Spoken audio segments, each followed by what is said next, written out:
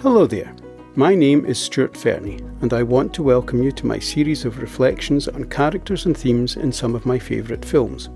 I will also present thoughts on a handful of literary works, and there may be the odd vaguely philosophical piece as well. On this occasion I will be discussing characters and themes in Norman Jewison's Rollerball. In the not-so-distant future, peace and personal comfort are provided by corporate government at the expense of personal ambition and aspiration.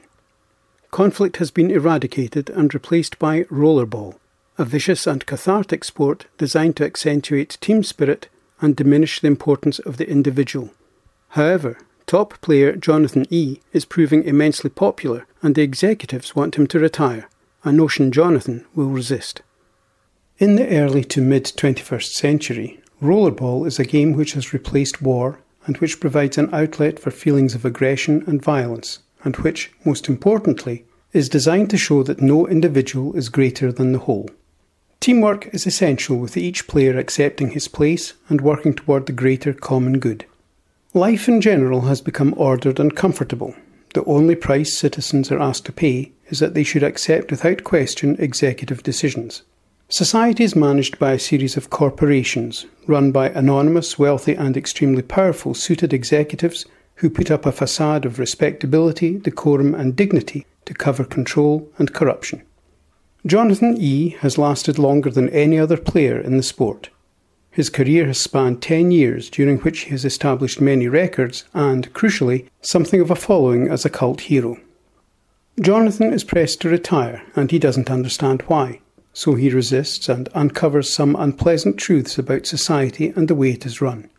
Men are seen as fairly high-minded, asexual, power-hungry conformists who are afraid to disagree or make waves, while women are by and large reduced to the status of playthings for whom relationships are assignments, constituting an essential element of control and manipulation by corporate society. Jonathan is the responsibility of Mr. Bartholomew, and their conversations are charged with menace and eventually threat, subtle to begin with, but becoming quite unsubtle as desperation sets in because Jonathan is seen as a threat, whose actions emphasise the importance of the individual, and he is seen as having a potential influence that could challenge that of corporate society. There is considerable contrast between the pace and style of the scenes within the Rollerball Dome and those out with it. Often criticised as dull and boring, these society scenes are nonetheless absolutely essential to the import of the piece and to truly understanding it. These scenes are deliberately sterile and dull, contrasting with the action and excitement of Rollerball, and giving the audience a taste of barren and dreary corporate existence. The dull but dangerous reality of corporate society is brilliantly captured in the interview between Bartholomew and Jonathan after the first match. As Jonathan enters the comfortable but uninspiring office, he touches the decorative strands descending from the ceiling, only to discover that what may appear harmless can in fact be quite dangerous, as he cuts his finger.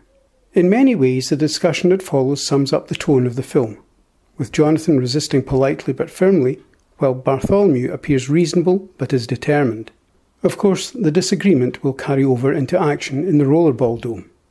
The greatest pressure on Jonathan to conform will come in the shape of deadly rule changes to the game, until in the end it becomes a barely disguised assassination attempt. Since no individual is to be seen as greater than the game must destroy him.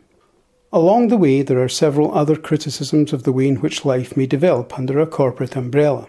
With his ex-wife's visit, Jonathan realises she is no longer the person he loved, but even more importantly, he realises the extent to which the individual has lost his or her freedom. He discovers that there are no longer any books, and that all information from books, which might allow individuals to gain knowledge and form a view at odds with that of corporate society, is stored centrally in a computer which has become subjective, or perhaps overwhelmed with information, and so cannot discriminate adequately to give a clear answer to a simple question. Of course, there is also the destruction of trees as a form of entertainment, which indicates a decadent society devoted to business and pleasure, showing scant appreciation of nature and beauty. When it comes to the last game, the corporations underestimate Jonathan, and man's need for a hero or a role model, leading inexorably to the cult of the individual and the potential breakdown of corporate society as they see it. Rather ironically, their aim would probably have eventually been fulfilled without their efforts to ensure the outcome, And indeed it is exactly because of their paranoid efforts that Jonathan becomes an even greater hero and threatens their order.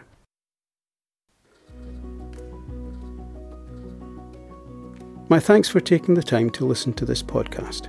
I hope you found it of some value. Please join me again soon for discussion of more films and books.